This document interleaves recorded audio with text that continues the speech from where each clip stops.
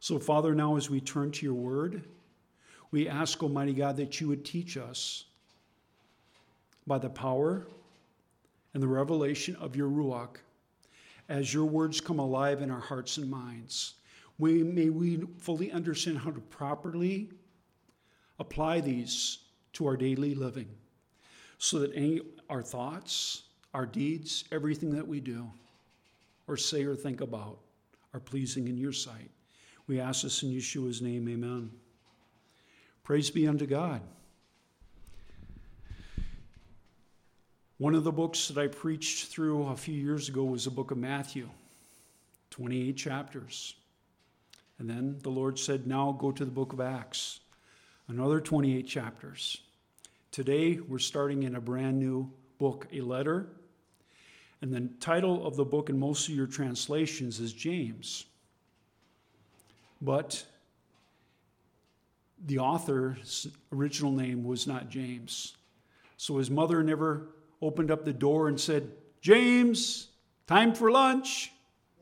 No, she said Yaakov,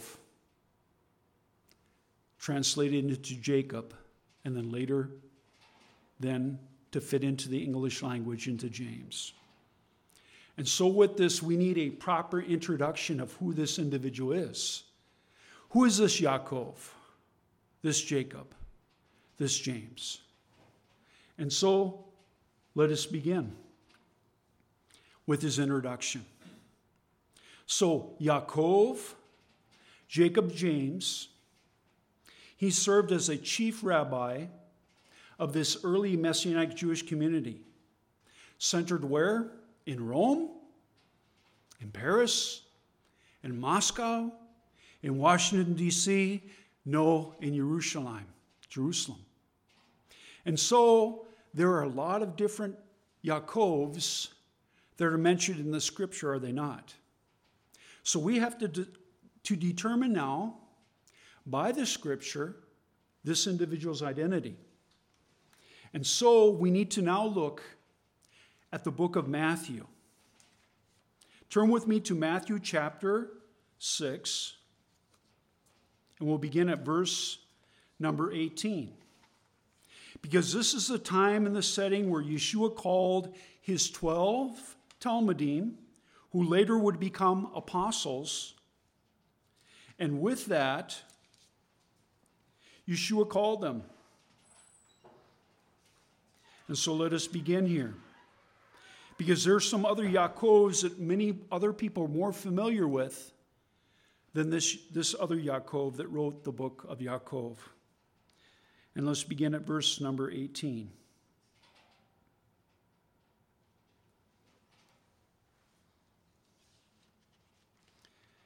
And sometimes when I write things down, I write them down incorrectly. So I'm going to double check myself. Yes, I did. This would be Matthew chapter 4, beginning at verse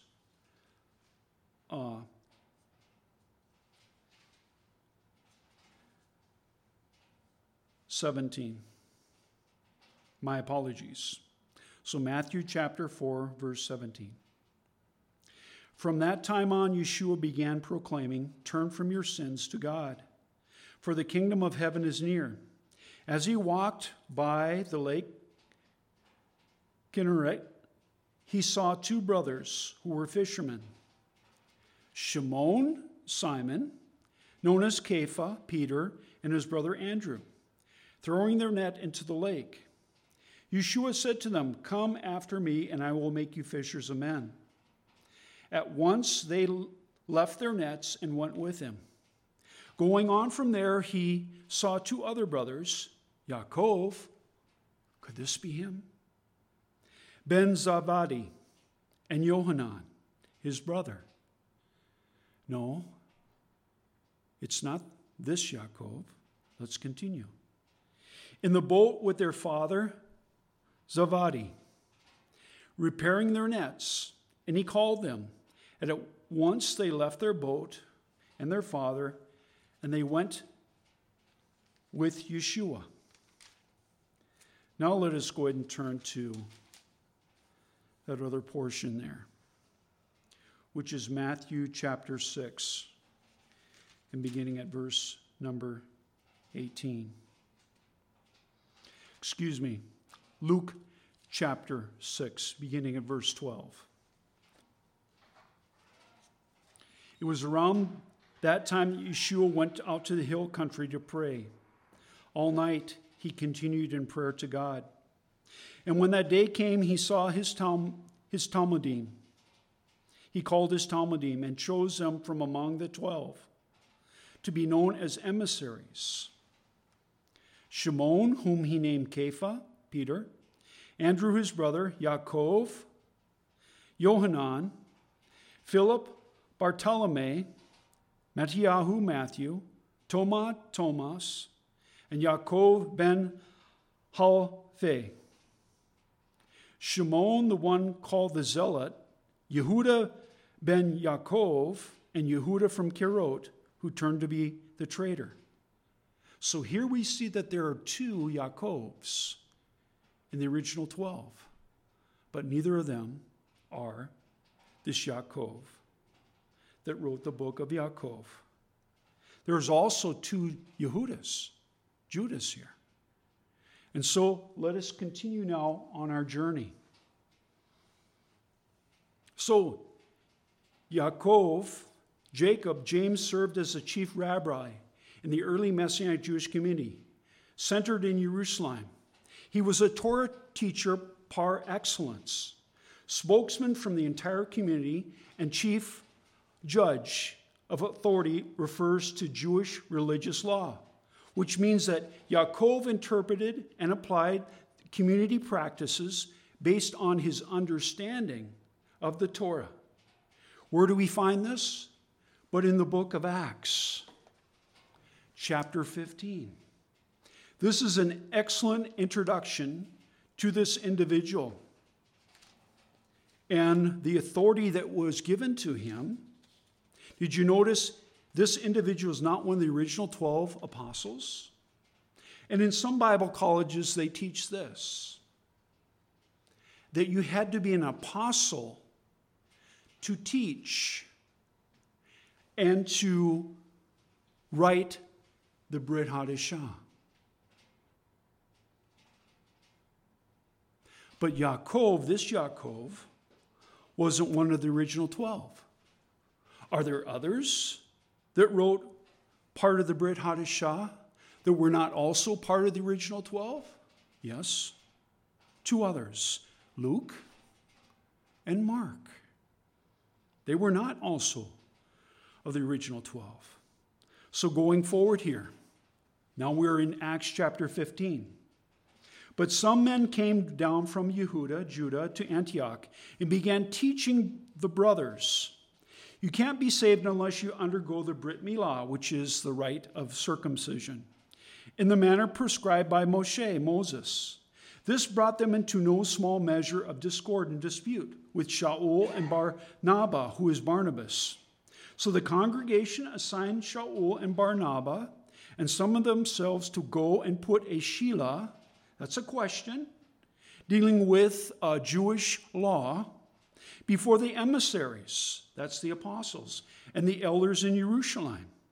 After being sent off by the congregation, they made their way through Phoenicia and Sharon, recounting in detail how the Gentiles had turned to God, and this news brought great joy to all the brothers. On arrival in Jerusalem, they were welcomed by the Messianic community, including the emissaries, the elders, and they reported what God had done through them. But some of those who came to trust were from the party of whom? The Parashim, the Pharisees. And they stood up and said, it is necessary to circumcise them and direct them to observe the Torah of Moshe. The emissaries and the elders met to look into this matter. After lengthy debate, wait a second, debates go on in the house of the Lord? Yes, it does.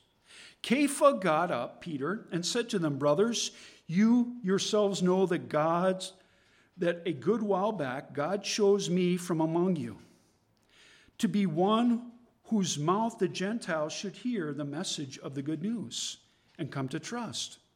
And God knows the heart and bore them witness by giving the Ruach HaKodesh to them, just as he did to us. That is, he made no distinction between us and them, between them being Jews and for the others, the nations, but cleansed their heart by trust. So why are you putting God to the test? By now placing a yoke on the neck of the Talmudim. And who are these Talmudim? But those who have been grafted into the commonwealth of Israel, the Gentiles, which neither our fathers nor we have the strength to bear.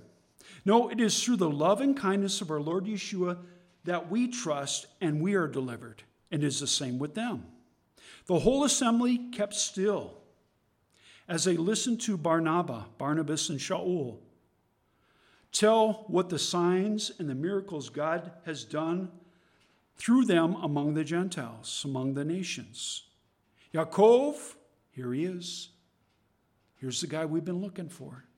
Yaakov broke the silence to reply. Brothers, he said, hear what I have to say. Shimon has told in detail. Who's Shimon here? But Simon Peter, Kepha. So Shimon has told in detail what God has done when he first began to show his concern for taking from among the Gentiles a people to bear his name. Alan touched on this a little bit in his reading from Davarim, Deuteronomy today. And the words of the prophets are in complete harmony, for it is written, after this I will return, and I will rebuild the fallen tent of David. I will rebuild its ruins.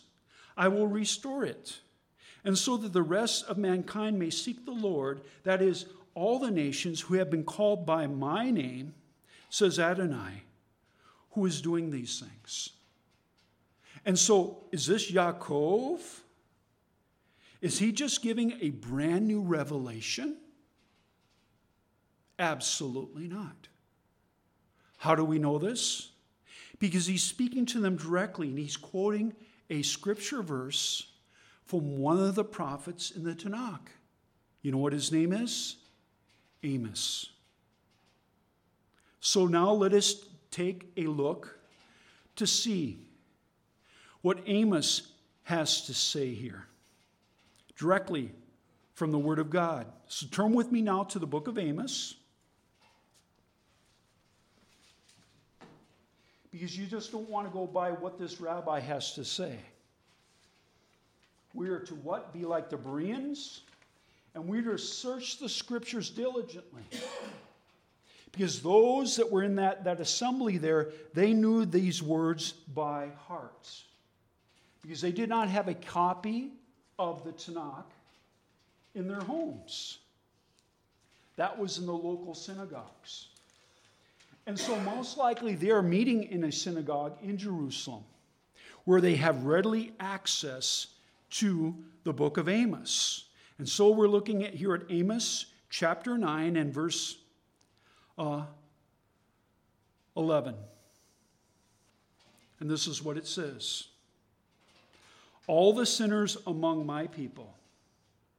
Who's his people? Israel. Who say disaster will never overtake us or confront us will die by the sword. That's verse number 10. I was supposed to start in verse number 11. I apologize. When that day comes, I will rise up. The fallen, in some of your translations, is tent or tabernacles. But in this complete Jewish Bible, it says the sukkah.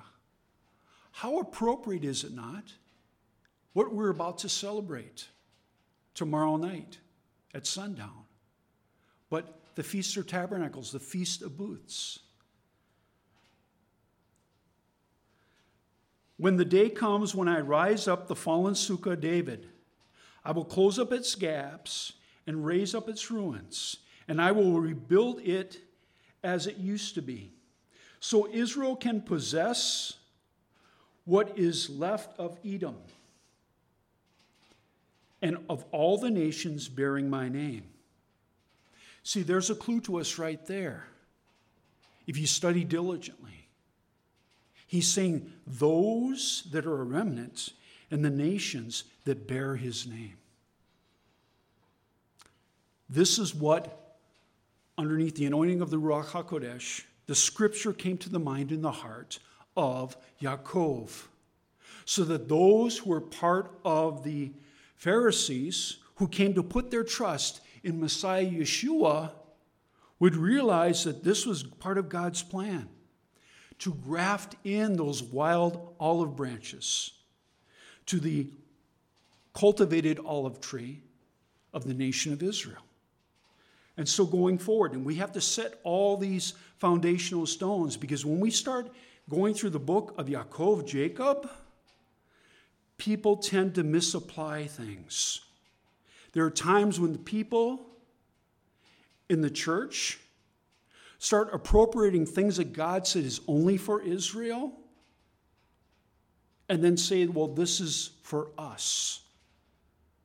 But there's proper application to know and to be able to discern what the nations who have been grafted into the commonwealth of Israel can apply certain portions of it. As an example, Israel is the example to the nations. That's, as Ellen shared earlier, God disciplines his children. First with his Jewish people, and then for those who are grafted into the nations. And so we have to have all the proper perspective in this. So we'll rightly teach and discern God's word in a very, very proper way. So let us continue here.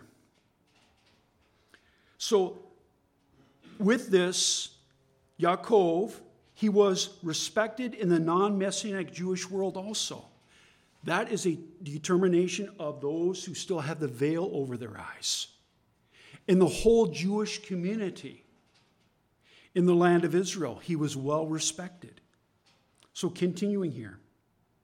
He was also referred as a Zadik. That's a Hebrew word. And what does that mean? He was considered a righteous person. He was well respected in the Jewish community of those that had the veil over their eyes who had not received Messiah Yeshua. So let's continue here. So understanding Yaakov, the book, in these contexts can help us better understand the purpose of this book and why it was written.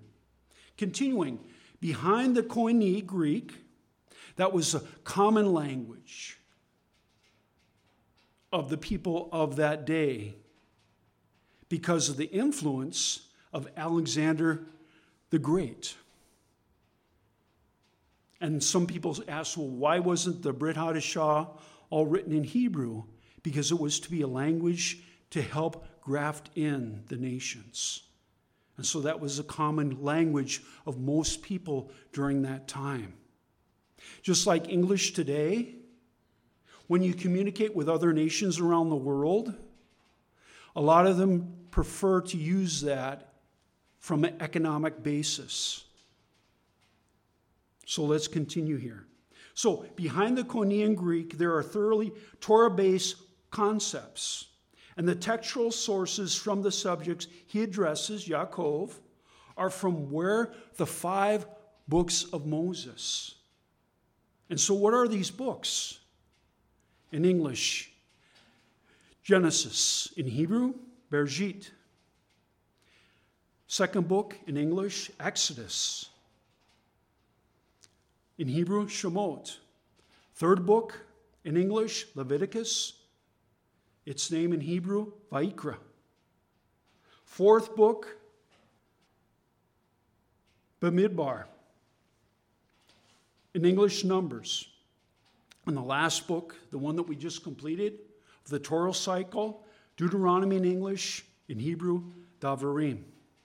He does not present a new teaching, but he's using a uniquely Messianic Jewish view of the Torah-based as seen in his encouraging Asiyat Haftorah.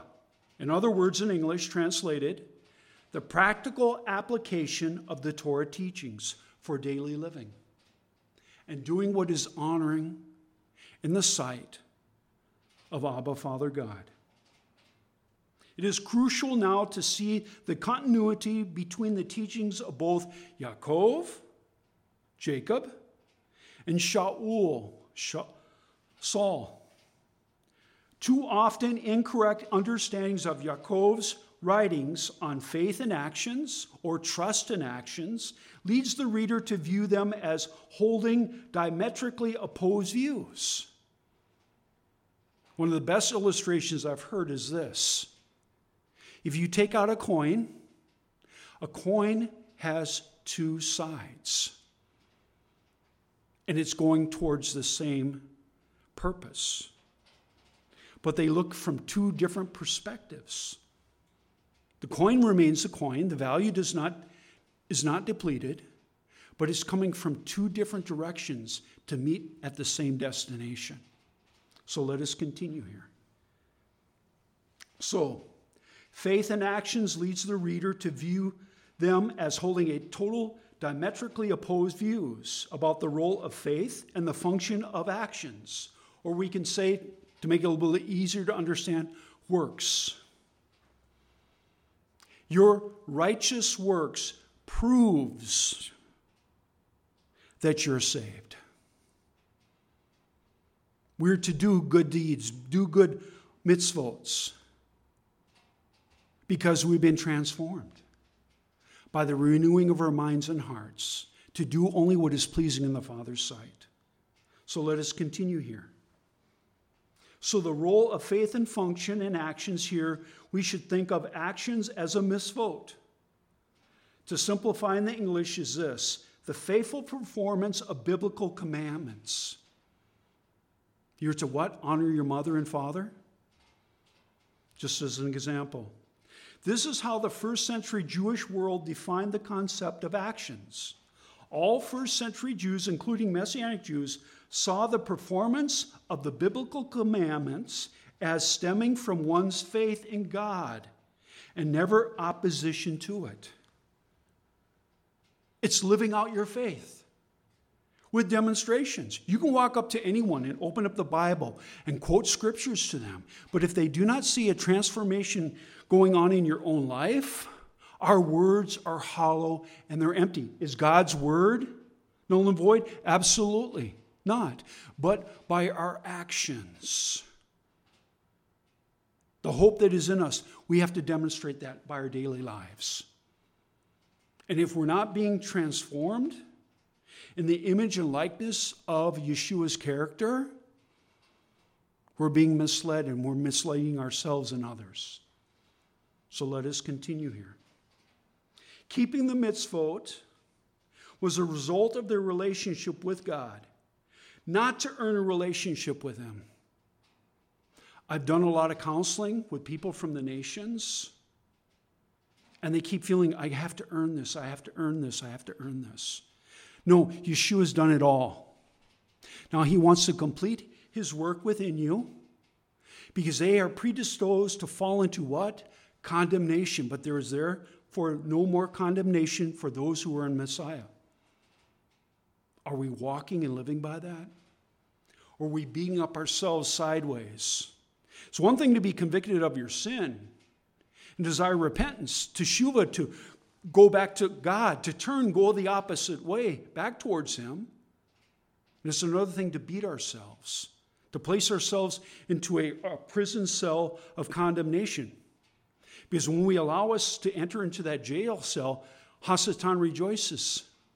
Because he has us deceived and has us not fulfilling God's free will. For the Lord has set us free. Yes, we are free indeed. Let's continue here. So the keeping of the mitzvot was a result of the relationship with God, not to earn a relationship. In Jewish thought, the purpose of fulfilling the biblical commandments was never to earn entrance into the world to come. If we understand Yaakov's belief that faith in God and in His Messiah, Yeshua, is the basis for correctly fulfilling the biblical commandments, then his book now makes more sense. The letter was most likely one of the first books written in the Brit Hadashah, between 46 and 60 of the Common Era. And so according to Josephus, a Jewish historian, Yaakov was martyred in 62 Common Era. And then when you think about the timing and the setting, the book of Acts was not written until between 60 and 62, the Common Era. But this letter was written between 46 and 60, the Common Era. The temple was still there when this book was written. And so now, let's get a better introduction of this man as we go on this discovery together. Now let us turn to the book of John, chapter 7. John chapter 7.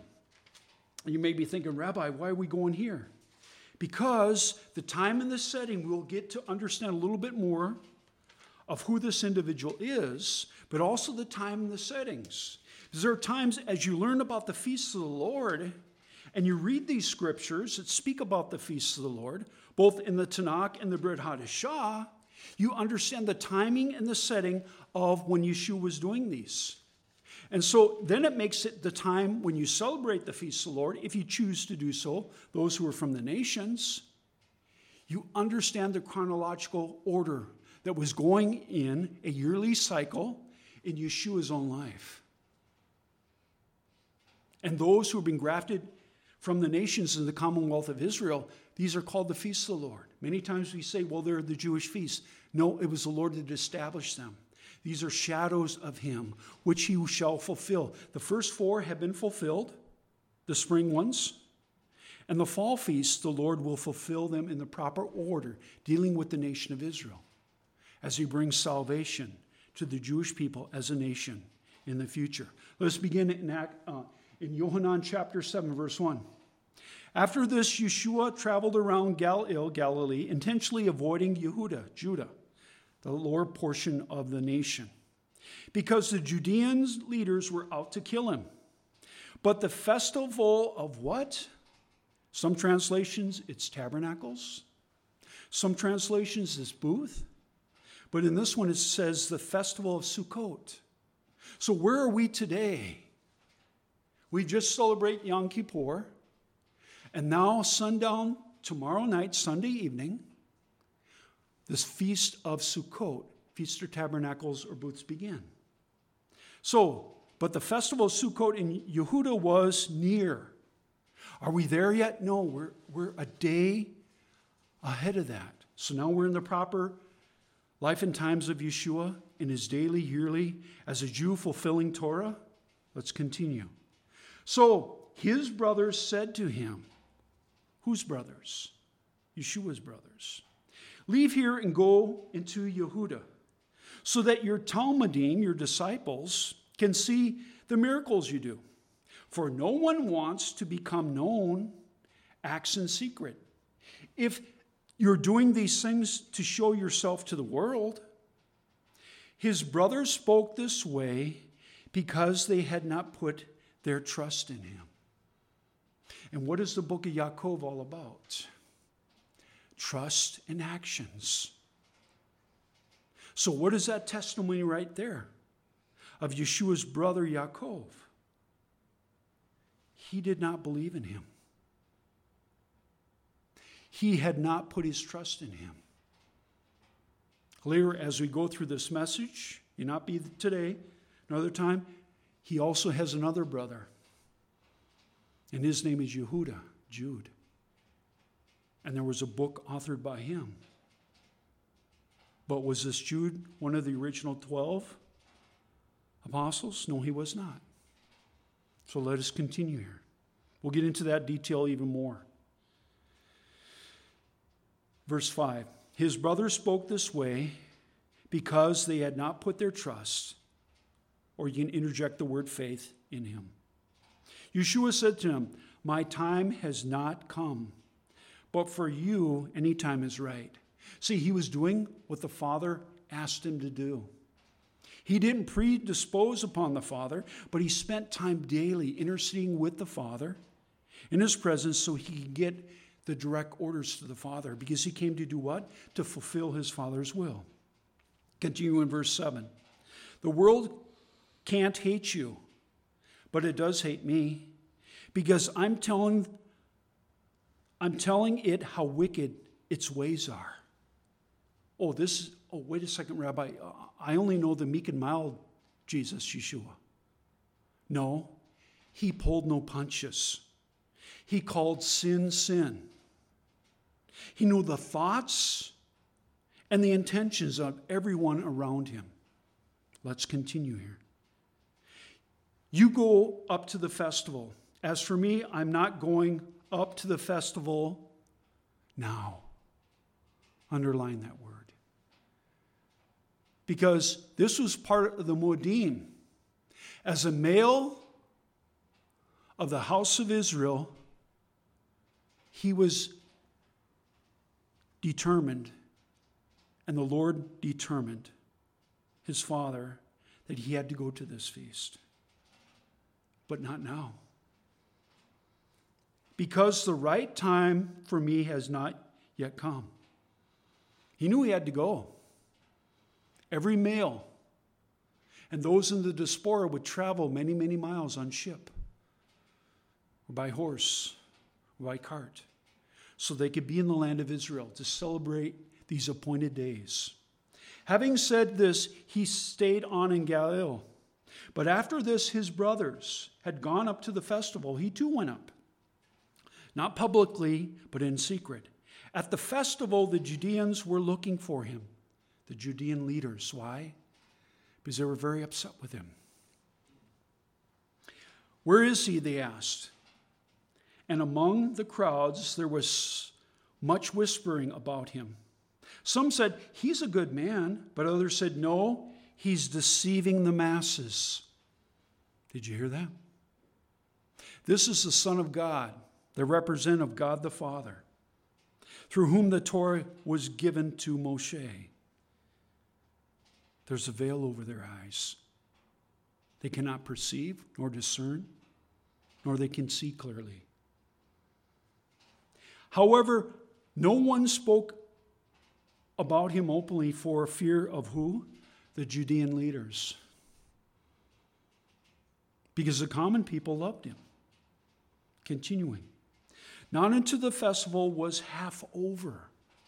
How many days do we celebrate Sukkot? 7. Let's continue. Did Yeshua go up to the temple courts and began to teach? The Judean leaders were surprised. How does this man know so much without having studied? They asked. So Yeshua gave them an answer. My teachings are not my own. And any true pastor or any true rabbi who's serving the Lord, their teachings are not their own.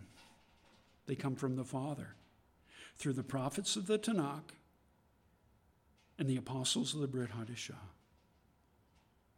My teaching is not my own.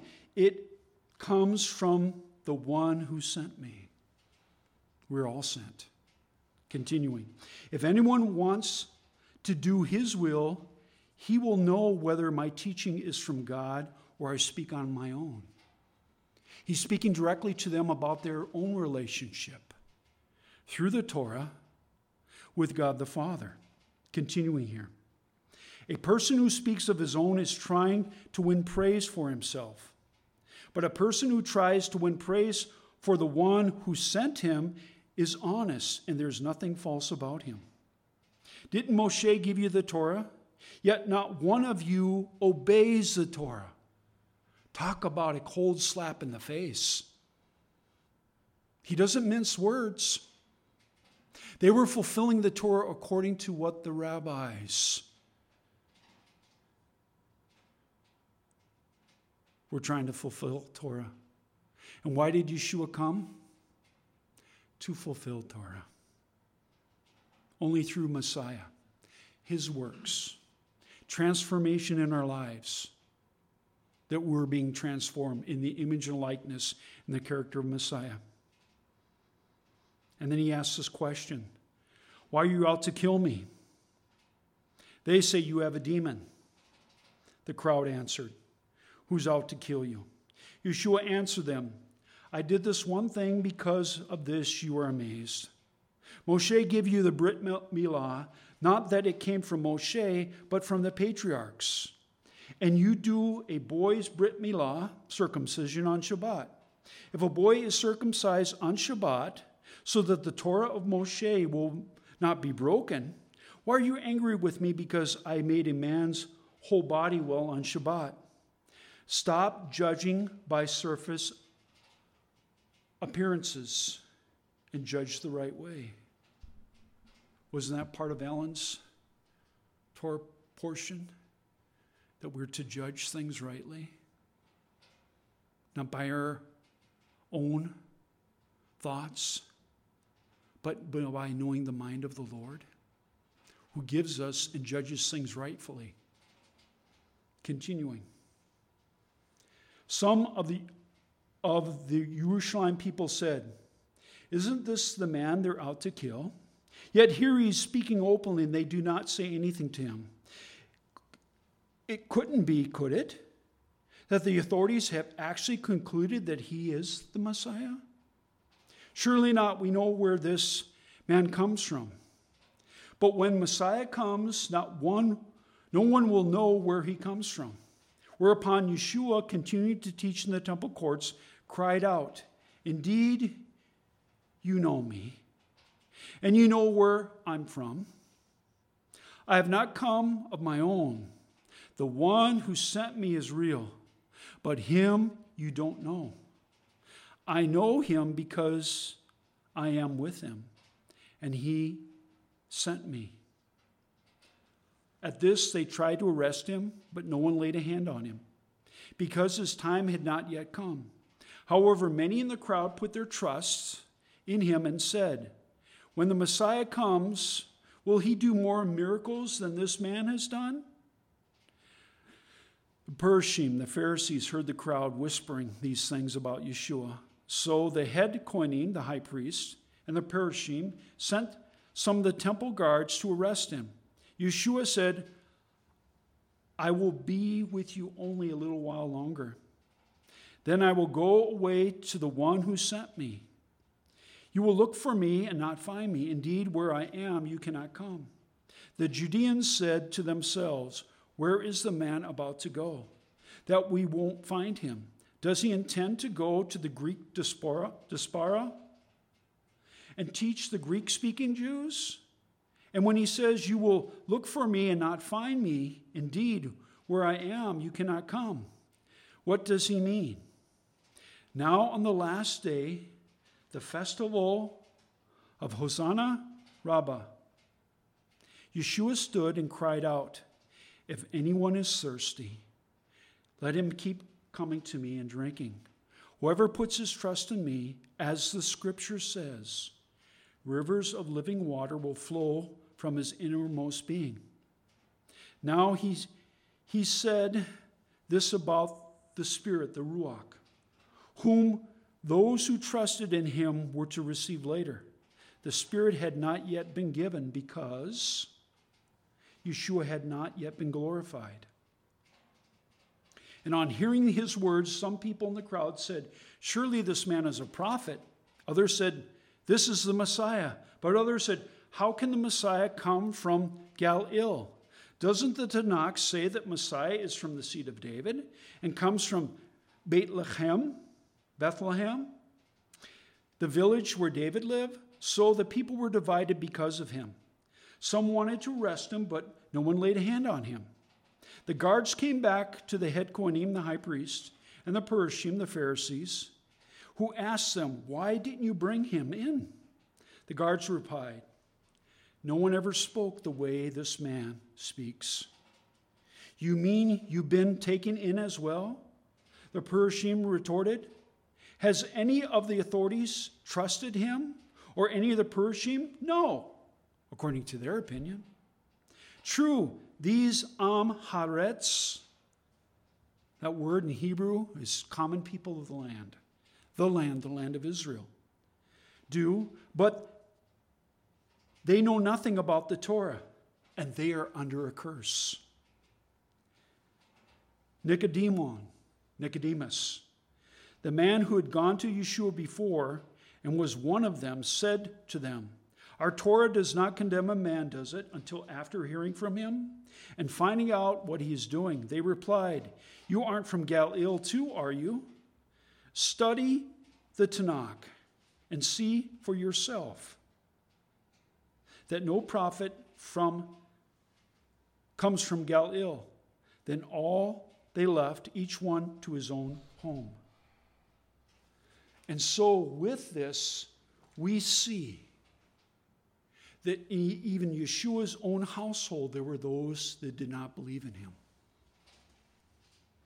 So we're on this journey here with Yaakov, learning who he is and understanding the dynamics of his life.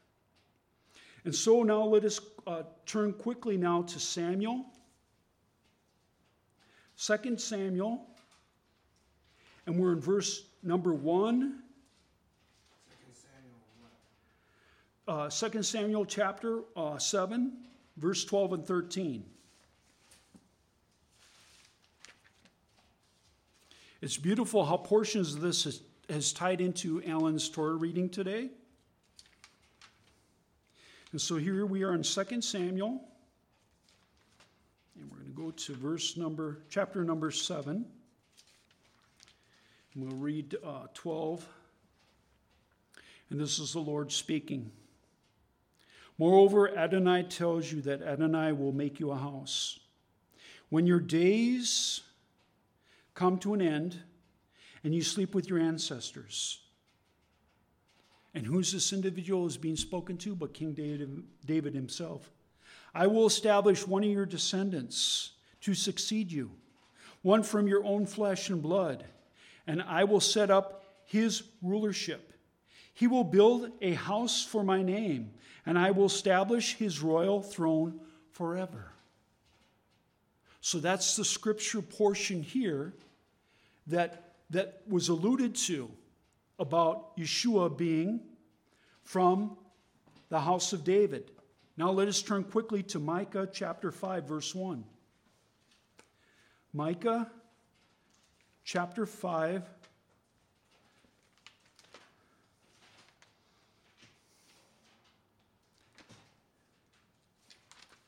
We're getting a workout today, are we not? And this is just the introduction to the book of Yaakov, because we have to set down these firm foundational stones. So Micah chapter 5, in some translations is chapter 2. "But you, Bethlehem, near Ephrat, so small among the clans of Yehudah, out of you will come forth to me a future ruler of Israel, whose origins are far in the past, back in ancient times." Wait a second. Who's this speaking of? Who could this be? But the Messiah himself. "Therefore, he will give up Israel only until she who is in labor gives birth. Then the rest of his kinsmen will return to the people of Israel." And so this is the prophetic word of where the Messiah, the descendant of David, who shall reign forever, and yet he is from the ancient past, the Ancient of Days. Undeniable. It is hidden in the scriptures. And that's why when Yeshua said, "You know who I am." And how would they know who he is? But by what the Tanakh reveals through the holy prophets. And also where he would be born. So where was Yeshua born? Was he born in Galilee? Or Bethlehem? And so now, as we go here a little deeper, and we'll finish on this today, we're going to get a little bit of testimony. You know, there are families that have very, very unique family history. And Jacob's family history is very, very unique. I don't think anyone else has as much uniqueness in their family history. Now let us turn to Luke chapter 1. We'll begin at verse number 26.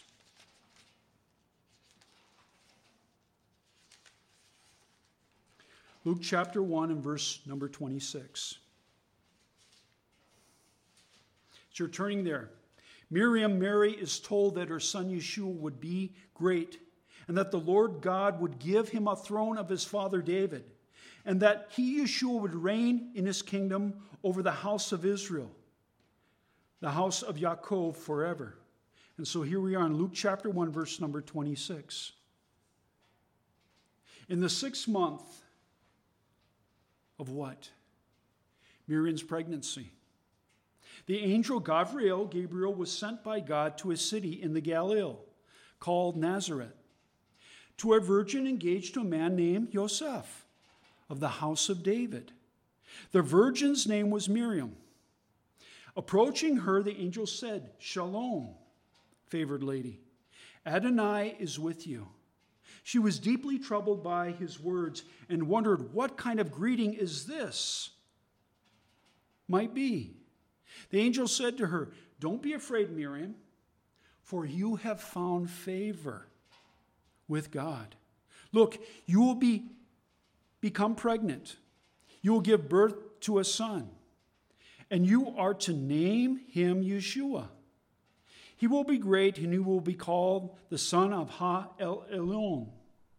Adonai God will give him the throne of his forefather David. He will rule the house of Yaakov forever, and there will be no end to his kingdom." "How can this be?" asked Miriam of the angel, "since I'm a virgin?" Then the angel answered her, "The Ruach HaKodesh, the Holy Spirit, will come over you, and the power of Ha-El-Elyon will cover you. Therefore, the holy child born to you will be called the Son of God." Think about the day when Miriam sat down with her children, her younger children, and spoke to them about the family history. A very unique history. Yaakov, you know your older brother, Yeshua, Jesus, he's a little different, isn't he? Well, let me tell you why he's different. And then she related that story with him. But then we fast forward to John chapter 7, and they're kind of mocking him. To going, "Well, you're doing all these miracles. Anybody else would go, hey, take advantage of this." Think about CNN, Fox News, and all those other programs that are out there. Don't you think they would be seizing upon that? Aren't you glad that the Lord came at the appropriate time when he did come, and not a different time? Blessed be the name of the Lord. Praise be to God. And so with this, still trying to condense everything from my notes here. Blessed be the name of the Lord. In the Good News of Luke, it mentions about Yeshua's brothers and sisters. It names the brothers, but does not name the sisters.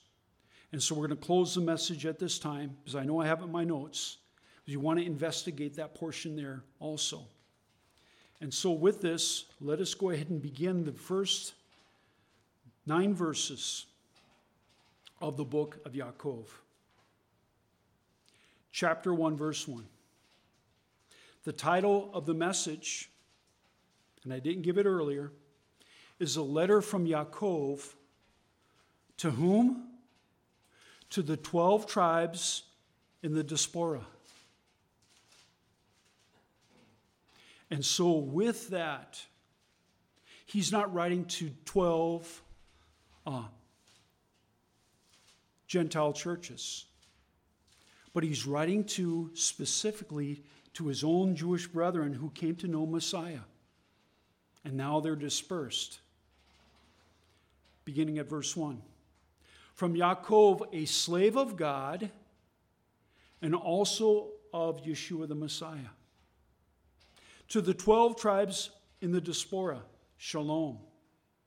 Regard it all joy, my brothers, when you face various kinds of temptations. For you know that the testing of your trust produces perseverance. But let perseverance do its complete work, so that you may be complete and whole, lacking nothing.